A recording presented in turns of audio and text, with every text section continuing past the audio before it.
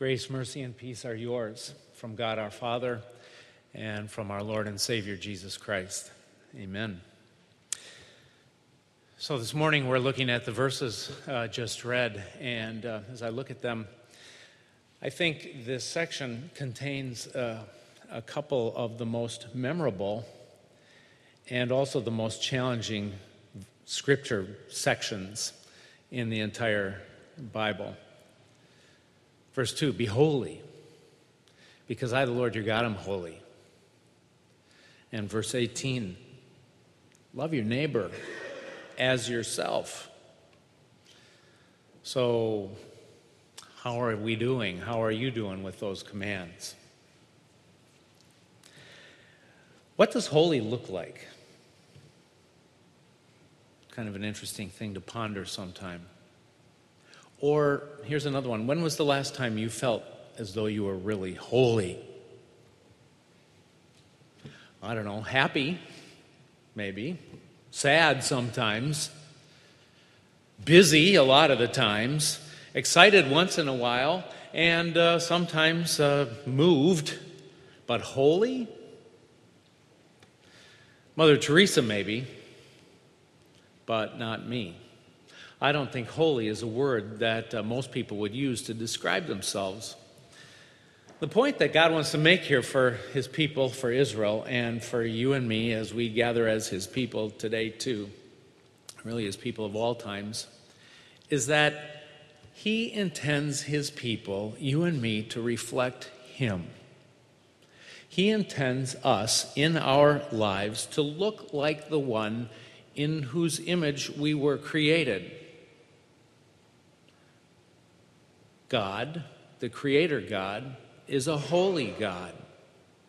And created in his image then, we who are his people are to be a reflection of our God to the world. So that our neighbors, and especially those who don't know him yet, can kind of get a glimpse of or an idea of what this God must be like. Now, Israel was called out from all the other nations. They were called to be holy. That means to be set apart, other than, or called out. They were called to be a reflection of God himself. So that as the people in the surrounding nations, the pagan nations, looked at the Israelites and looked at their behavior and looked at the way they worshiped and just in general the way they lived, they were to say, that's a different kind of people. I wonder what their God must be like. And so as people would look at them, or as people, God intends as people look at you and me, we kind of act out for our neighbors the way God acts and the way God talks and the way God looks. And so Leviticus and Moses here in these verses details what that behavior really ought to be like. As God cares for creation, shouldn't I? As God loves and cares for my neighbor, shouldn't I do the same? Be holy, because I, the Lord your God, am holy. Imitate me, God says, in your daily, everyday ways and walk and words. Let your neighbors see me in you. Let your neighbors see that you are different, that you are honest, that you are a hard worker. Let your neighbors see that you tell the truth. Let your neighbors see that you love them and that you care for them, especially those who are less advantaged than you are, those who are the weak and the downtrodden of the world. And in so doing, you and I paint a picture of what God is like and how God looks at our neighbor and how God appears. Of course, Israel wasn't holy, and neither are we. Israel was a poor reflection, really, of what God looked like. They were not a reflection of God's holiness to the nations. Instead, oftentimes, they reflected the behavior and the actions of their neighbors. They imitated their neighbors instead of imitating God. And you couldn't tell them apart from their pagan neighbors. So often, that's what we see again and again through the Old Testament. Instead of being a light which attracted their neighbors to this awesome God, this holy, holy, holy, one true God, instead they just blended in with the sinful ways of their neighbors and the sinful practices and worship of their neighbors. And that's easy to do, isn't it? We find ourselves in the same boat. We follow the wicked and not so holy ways of the world. And when it comes to our behavior, we aren't always the set apart. We aren't always the holy ones that God calls us to be. We're sinners. And holiness doesn't come from inside of any of us, no matter how we live or what we do. But be holy, because I, the Lord your God, am holy.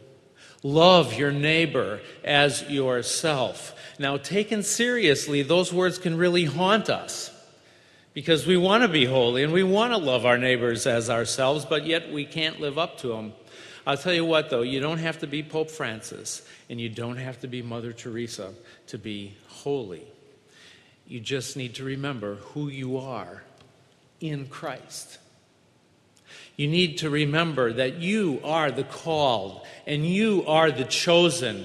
You are the redeemed and saved ones because of Jesus Christ. And by faith, his holiness is yours. Jesus' perfect righteousness covers you.